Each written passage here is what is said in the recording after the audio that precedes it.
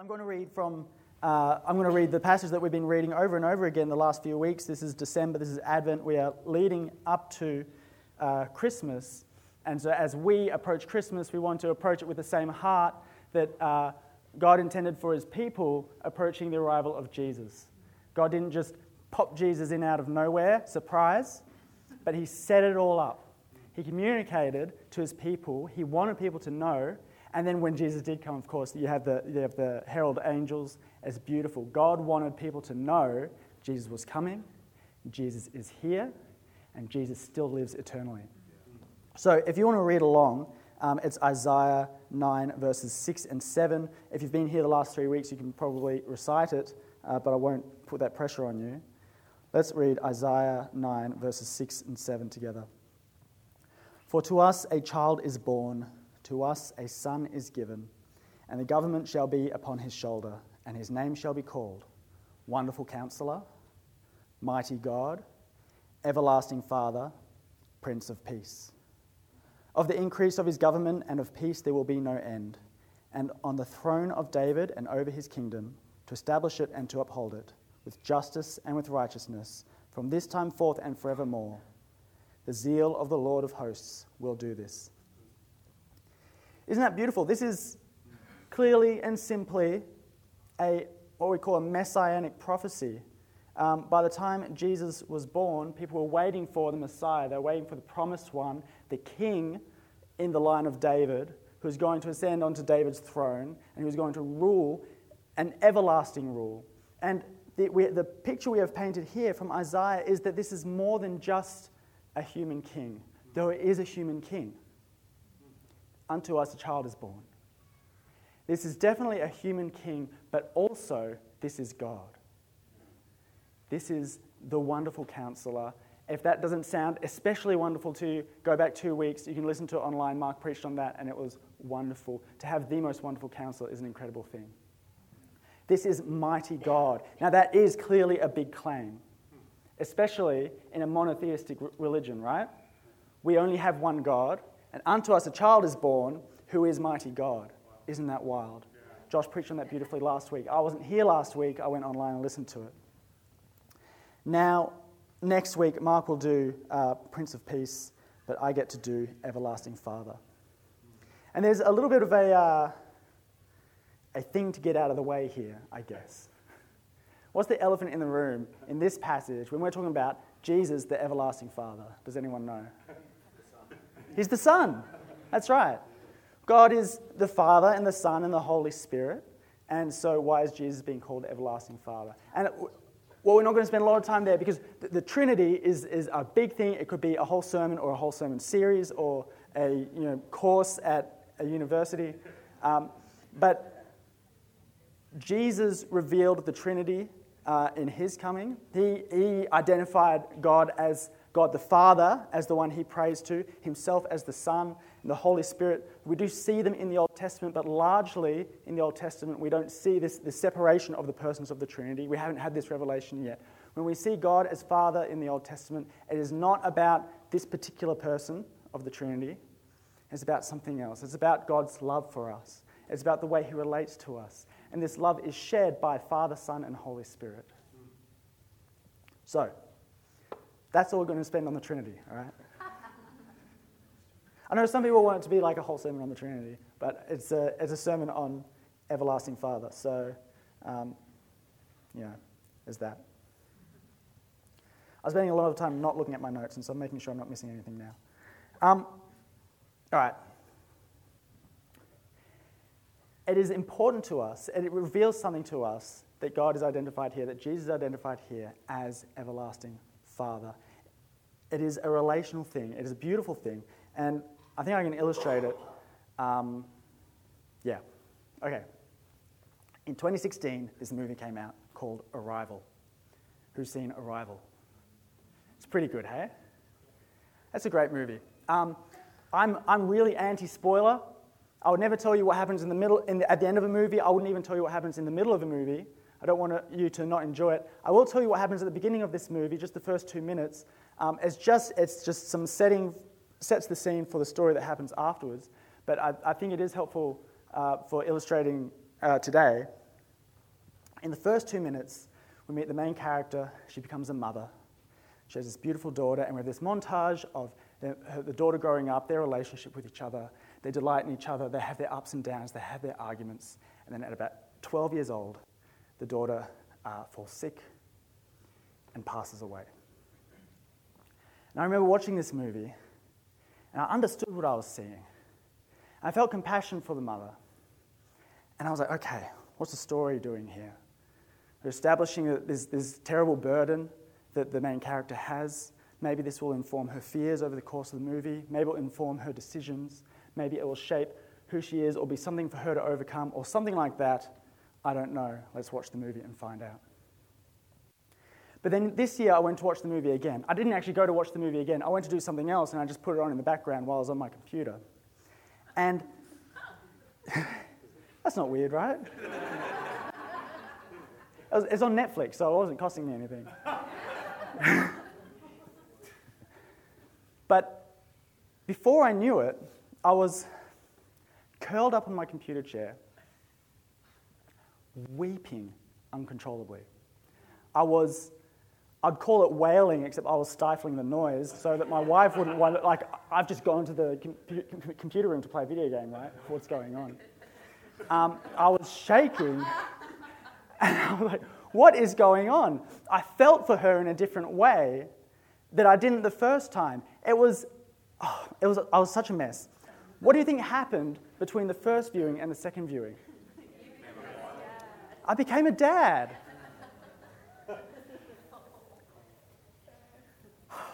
It changed me. When I was a kid, Mum and I, she's right here, we would argue, right? I love you more. No, I love you more.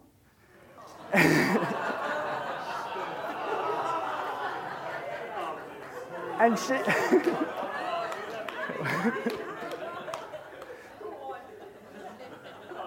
and she would settle the debate with, no, you don't understand, you can't understand, but one day, if you have kids, you will.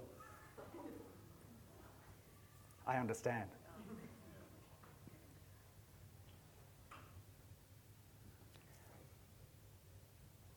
When I became a dad,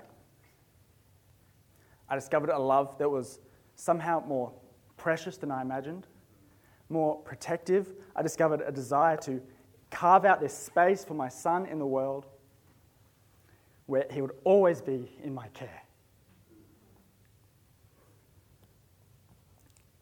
And this was brand new to me. And it didn't just shape how I respond to stories about mothers and daughters, fathers and sons, or any parent-child relationship. It shaped how I understood stories of God's love for his people. I think it's because of that experience that when I opened the Jesus Storybook Bible to read a story to my kids, I usually delegate to my wife, actually, because I can't get through a story without breaking down in tears. The beauty of God's love for his children. How wonderful it is to be called his children, to be in his perfect care, that he delights in us, that he enjoys us, that he made us to belong to him. Man.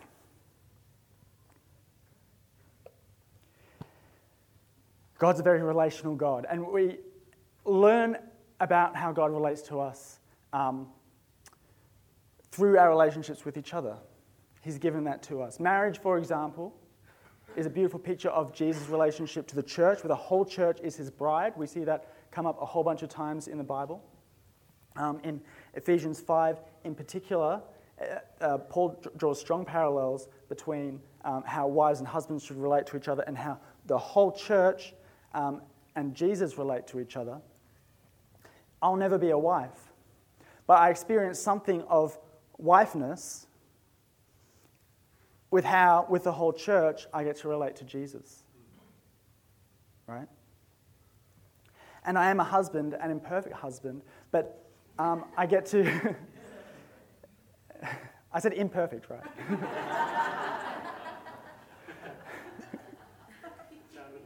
A perfect husband. I said imperfect. It's written... anyway.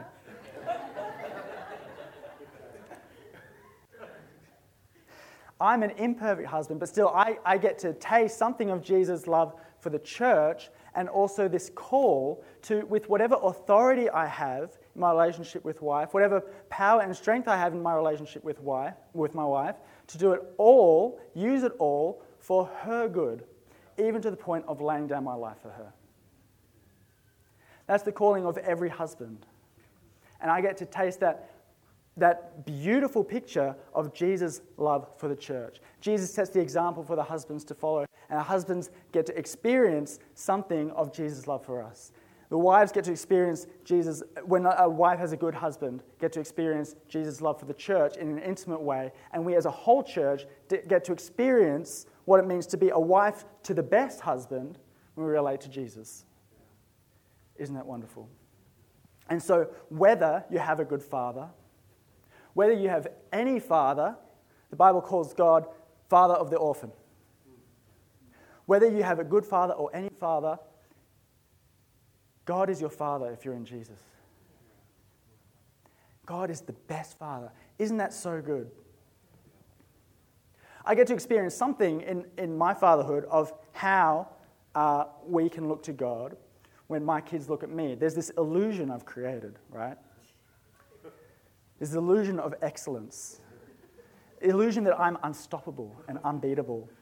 The way my kids look at me, it's not that I've gone out of my way to do that, but the way my kids look at me is awesome. Let me find the stuff I've written down. I liked these examples. There we go. Okay. In spite of the fact that I fall short of the Father's perfection, in spite of the fact that I fall short of His goodness, His patience, His love, His everlastingness in and of myself, in spite of all that, they see me as powerful and unbeatable, but also warm and dependable. In their experience, I can do anything, solve anything, reach anything. I know I'm not very tall. My kids are much shorter. I can outmuscle, outrun, outwit even my oldest, who is nearly 5. Yeah. And with enough time and effort, I can separate any 2 pieces of Lego, no matter how small. This is astonishing to these little minds, right? When I was their age, my parents appeared just as amazing. I believed my dad when we asked him why his jeans were ripped, and he said it was because he fought off 100 pirates. Of course he could, so of course he did. Right? Have you ever heard a kid say, I bet my dad could beat up your dad? Yeah. The incredible favour and awe and delight that a child can have for even an imperfect father. Our God is worthy of all of that and more, isn't He? Yeah. Can your dad beat up my Heavenly Father? No way. Isn't it a beautiful thing that God relates to us as a parent? That we get to call Him Everlasting Father. That the absolute biggest, strongest, wisest, kindest, richest, most patient, most loving, most perfect dad ever, by a long shot, is our dad. I'm still figuring out fatherly love. God perfected it the moment He invented it. Jesus illuminates for us this picture of God as Father so beautifully. Let's look at Matthew 7, verses 9 to 11. That'll be up on the slide there. Which one of you, if his son asks him for bread, will give him a stone? Or if he asks for a fish, will give him a serpent? If you then, who are evil, know how to give good gifts to your children, how much more will your Father who is in heaven give good things to those who ask Him? Do you know that you can ask God for anything? And He is the perfect Father. What does that mean the perfect Father does? Does it mean He gives you anything? No, not exactly. Sometimes growing up, your impression is that someone else might have the best dad because their dad buys them all of the things and gives them anything they ask for. And as we mature, we learn that that's maybe not what's actually best for them. But the beautiful picture here is that if we ask God for good things, of course He gives them, because He knows what's good for us, because He loves us, because He cares for us better than our own dads, better than the best dad any one of us has ever had. God loves us.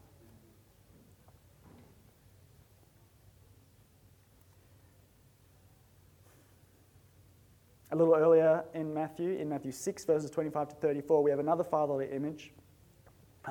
This is just from the end of it. I'm going to paraphrase the larger passage because it is a bit bigger. Verses 25 to 34, we have another fatherly image saying, "Do not be anxious about your needs, for the Father provides for the birds, provides for the plants, and you are more valuable than they are." Do you know that you are more valuable to God than the animals, than the trees?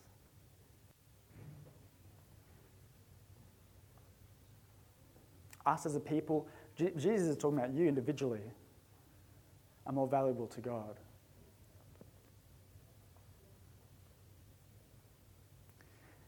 And this ends with these verses, 32 to 33.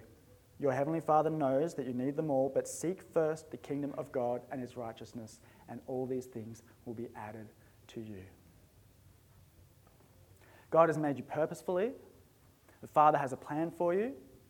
And it's not a family business kind of plan where, I wasn't really created to run a bakery, and yet my dad wants me to. My dad's not a baker, but you see that in movies, right? This is actually something we were created for. It's actually something that will satisfy us. And it's actually something that every other satisfaction we experience in the world, every other accomplishment is just a shadow of, is a satisfaction in our purpose in God. To pursue Him, to know Him, to be like Him. That the love that He has for us would overflow through us into and onto others. That He'd be glorified in all that we do. That people would experience His goodness through us. That people would come into His family because of us, because of God's work in us. So there's this wonderful work. Seek ye first the kingdom of God. It doesn't say ye here. I'm just remembering the old song, right? Seek first the kingdom of God and His righteousness, and whatever you need will be added unto you. That's a big promise that Jesus makes. It's kind of like, it's a little bit scary to preach from this passage, because it's kind of like, okay, this is a do this and get that. And Jesus Himself gives it. Jesus says, because God is your Father, because He loves you, pursue Him. Pursue what He has for all His creation, and He'll take care of the rest. This doesn't mean you can just disregard yourself or your own needs to, just be an absolute bomb, just stink, right, and not take care of yourself at all. I don't want. This could have been a whole sermon, and it's not going to be the whole sermon, but I don't want to leave us with a wrong impression there. Part of pursuing God's kingdom is loving those around us. Part of loving those around us is taking care of ourselves as well, of course. But what I want you to come out of this with is the faith to lean into the care of a Father who loves you. And that faith is possible not just because He exists, but because Jesus explains His goodness, and because Jesus explains the implications of His goodness for us to the point that you can say, seek God first. Seek His kingdom, and you'll be taken care of. Now, helpful context here, of course, is we can look at the experiences of the apostles, the missionaries of the early church, missionaries through all of history as well. Taken care of can look different to what you might hope for coming into Christianity or looking into Christianity from the outside, right?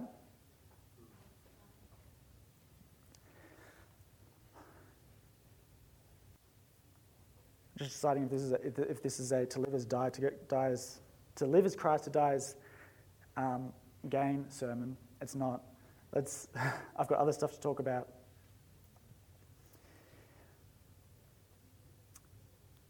But when we pursue first the kingdom of God, when we align our will to His and trust in Him to align our will to His, He provides everything we need to do so, to glorify Him as much as He will enable us to,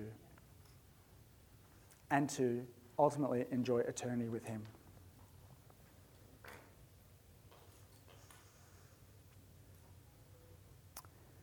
And so let's get to that eternity. Let's get to that everlastingness. We've been focusing on the fatherness. But the everlastingness is so important. Let's look at Isaiah 40, verses 27 to 31. That's right. Those are the first two verses, and it'll go on to the next slide as I read the next three. Isaiah 40, verses 27 to 31. Why do you say, O Jacob, and speak, O Israel? These are the people of God. Why do you say, my way is hidden from the Lord, and my right hand is disregarded by my God? Have you not known? Have you not heard? The Lord is the everlasting God, the creator of the ends of the earth. He does not faint or grow weary. His understanding is unsearchable. He gives power to the faint, and to him who has no might he increases strength. Even youths shall faint and be weary, and young men shall fall exhausted. But they who wait for the Lord shall renew their strength. They shall mount up with wings like eagles. They shall run and not be weary. They shall walk and not faint. How good is that? God's provision is endless. His goodness doesn't run out. He strengthens from limitless stores of strength. Creating the whole universe didn't wear him out. He's just as powerful today. He'll be just as powerful when the last stars burn out. As big as the universe is, the hugeness that we can measure by science, it is measurable. And God is not. God is greater, bigger. God is before and after. God stretches out to infinity in time. No, beyond time, because he created time. Isaiah here is asking, have you not heard that the Lord is everlasting? And because the Lord is everlasting, Isaiah is connecting God's everlastingness to the infiniteness of his power. Because God is everlasting, he's not going anywhere. He hears you. He's not wearing down. He's with you. God's attention is not spread thin. He's got you.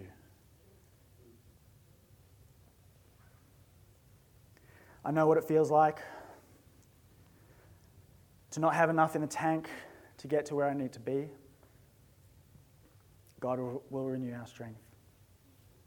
I say this even though one of my brothers currently has to spend more time in bed than out of it. Praise God, his health is improving. God is renewing his strength. I say this knowing others who have never in their lives seen their health improve. They've never had this physical restoration that they pray for, that they wait for. And they are remarkable examples of what it is to wait upon the Lord. Knowing at the very least they'll have all of eternity to enjoy full restoration. In the meantime, God is still their strength.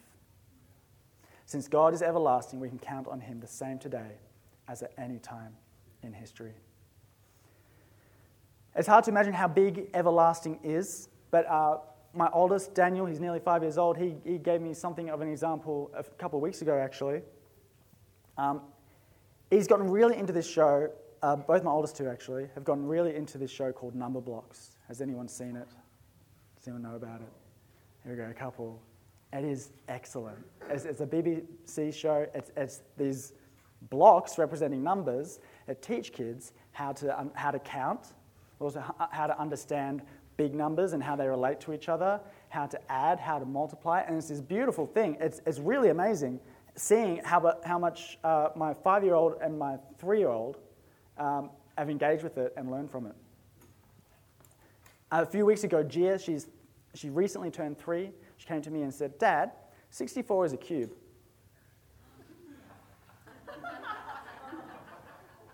Four by 4 by 4. Yeah, okay. Yes, it is. Thank you for informing me. My 3-year-old. So, Daniel was asking, Daniel's the oldest. He asked me, what's 10 times 1,000? Well, it's 10,000. And then he said, what's 10 times 10,000? 100,000. What's 10 times 100,000? I said 1 million. And he kept on asking, kept on adding the tens, but also kind of saying the whole name of the number I just said. So I felt like he was learning something here. And we've done this a couple times. So we got into 1 million. There we go. Kept on going, 10, 10, 10, 1 billion. We went into the trillions, quadrillions, quintillions. I had to Google it to be sure. Sextillions, septillions, octillions, nonillions, decillions. That's not where we stopped, but I'm getting less sure about the pronunciations of the next ones. And for me, it was a huge picture of the bigness of everlasting. Because whatever word, whatever time frame you put after this number, God outlasts it. If you're talking about 999 decillion millennia, when that time passes, God will still be there. In the fullness of his strength, holding all of creation in his hands, sustaining everyone and everything in it, caring for each and every one of his children. Isn't that awesome? When you think about so my kids, they don't even get 1 0 yet. When they hit 10, they'll get 1 0. And that might be all they get. Most of us won't live to 100, right? And get the second 0. We think 3 zeros gives us sort of the order of magnitude of how long ago Jesus came to earth. And 4 zeros kind of gives us the very earliest records of civilized human history. And the scale is enormous, isn't it? And this isn't enough. No number's big enough to represent the everlastingness of God. So what does this mean for us? If God is our everlasting Father, that means we get to be his everlasting children. His everlastingness is not just that his children from millennia ago get to experience the same God in their short lives as we do, who get to experience the same God in our short lives as his children from millennia forward, and then disappear. The everlastingness is something he gives to us as his children. Now we'll get into the how. I want to end the sermon on the how. So we'll get into that. But just take it for granted right now. If you're a child of God, if you're a son or daughter of the everlasting Father, you are an everlasting child of God. Being an everlasting child of the everlasting Father is huge. Because of this, we will outlast all trouble and anything that might have consumed us if we only... we'll outlast all trouble and we'll outlast anything that might have consumed us if we only lived 100 years or so. As Jesus puts it in Matthew 6, verses 19 to 21, very famously, "Do not lay up for yourselves treasures on earth, where moth and rust destroy, and where thieves break in and steal, but lay up for yourselves treasures in heaven, where neither moth nor rust destroys, and where thieves do not break in and steal. For where your treasure is, there your heart will be also." We can call this an eternal perspective. What should I pursue? Where should my desires be? In my immediate gratification that I will fight for tomorrow and then fight for again the next day and again the next day? Should it be in wealth that I can't take with me? Should it be in possessions that will wear out, be stolen, fall apart? Should it be in fame or a legacy that actually, contrary to some popular belief in our culture, doesn't give us any more life after we die?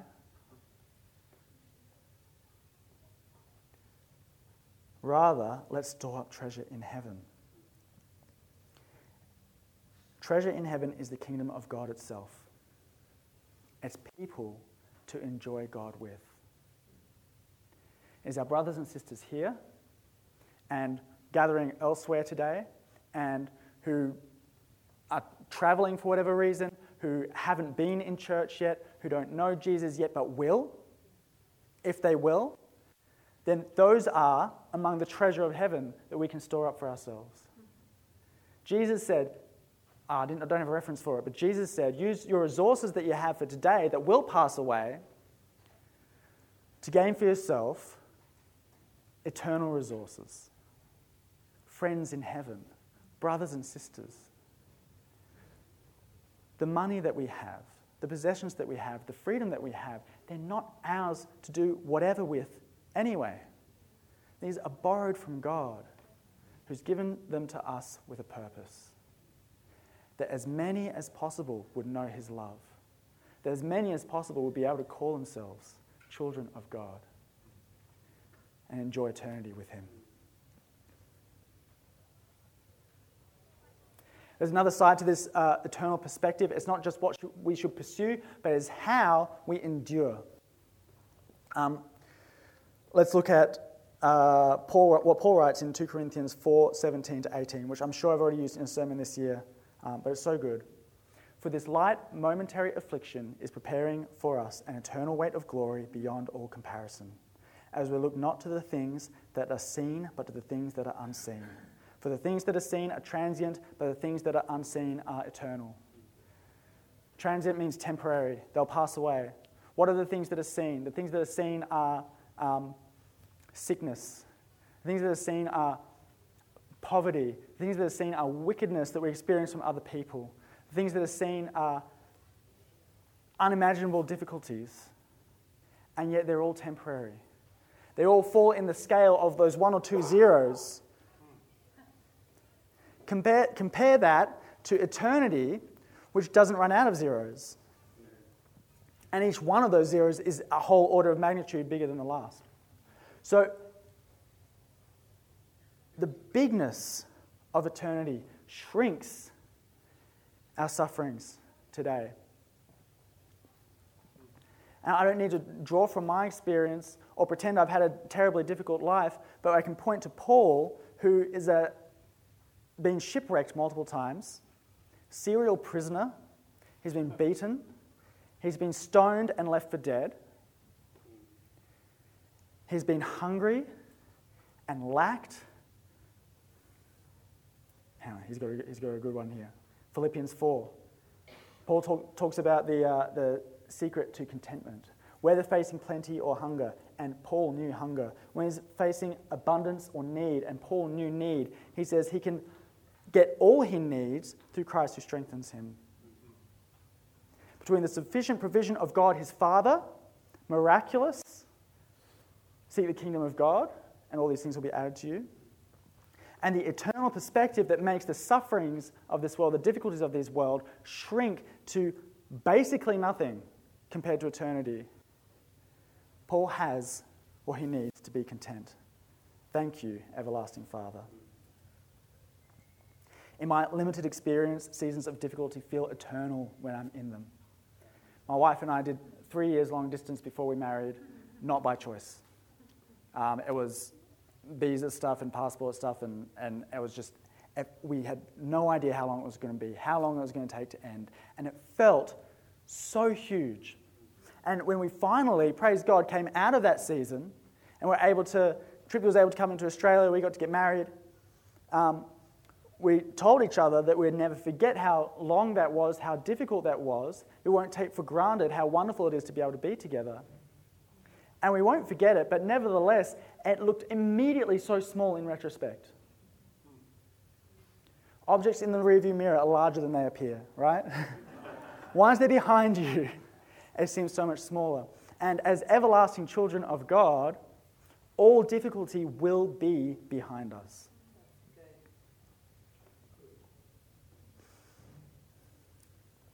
So, the big question, if you're not already one of God's children, How do you get in on this? How does one be sure you're an everlasting child of the everlasting Father? And this is answered in this famous verse, John 3:16. For God so loved the world that he gave his only Son, that whoever believes in him should not perish, but have eternal life. So all it took, not to diminish how big it was, for Jesus to become a man. Although in the beginning, all were made to be in relationship with God, humanity rebelled against him, rejected him. God found faithful people to call his own, Abraham and his descendants. God made promises to them. God was their father, and they were his children, but they were unfaithful to him. Nevertheless, he protected them. Nevertheless, he brought them back to himself, and he promised them a Savior. Jesus is that Savior. And Jesus is that Savior not just to make this people group God's children, but that people from all nations would be able to be God's children. Anyone and everyone without restriction. What does it take? Believe in Jesus. Most of this room knows this. I know. But this is the crux of Christianity. This is the keys to the kingdom. This is how you get into the kingdom that we are to seek. This is an invitation to anyone and everyone to be everlasting children of God.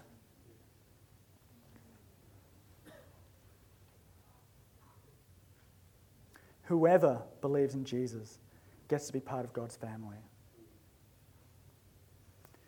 And why is Jesus the key? A big part of it is because of what he did. He came to earth and he died. He took on the punishment for our sins so that unholy, broken people can be in the presence of holy God, can enjoy a relationship with perfect God, so that justice and mercy would come together.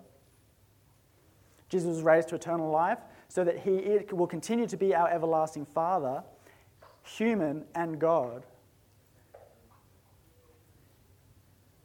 But also, because anyone who rejects Jesus is rejecting God. Jesus has to be the key. Jesus came to be known personally, that people would know their everlasting Father. And so those who rejected Jesus rejected God, and those who accepted Jesus accepted God. If you're here and you haven't accepted Jesus, really glad you're here. I think we usually have non-Christians in the room, and it's great that you keep coming. This is an invitation to everlasting life.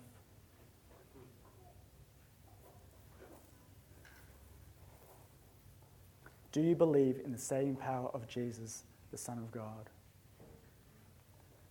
That's all it takes. To believe in the saving power of Jesus, the Son of God. I hope today you're all the more in awe of God the everlasting. All the more delighting in God the best dad, and trusting that God the best dad is delighting in you. He delights in me, in spite of being imperfect, far from perfect. I hope you're looking forward to eternity in the care of Jesus, and that as you do, momentary afflictions shrink away in comparison to the bigness of eternity. I hope you're able to draw on your experience of the best fathers and mothers, or father figures and mother figures, and find relief in a God who listens and cares and provides and loves perfectly. And I hope if any of you are not yet calling Jesus Lord, I hope you see his beauty, his reality, his necessity, and know that now is as good a time as any to recognize him as God. It will never be too soon.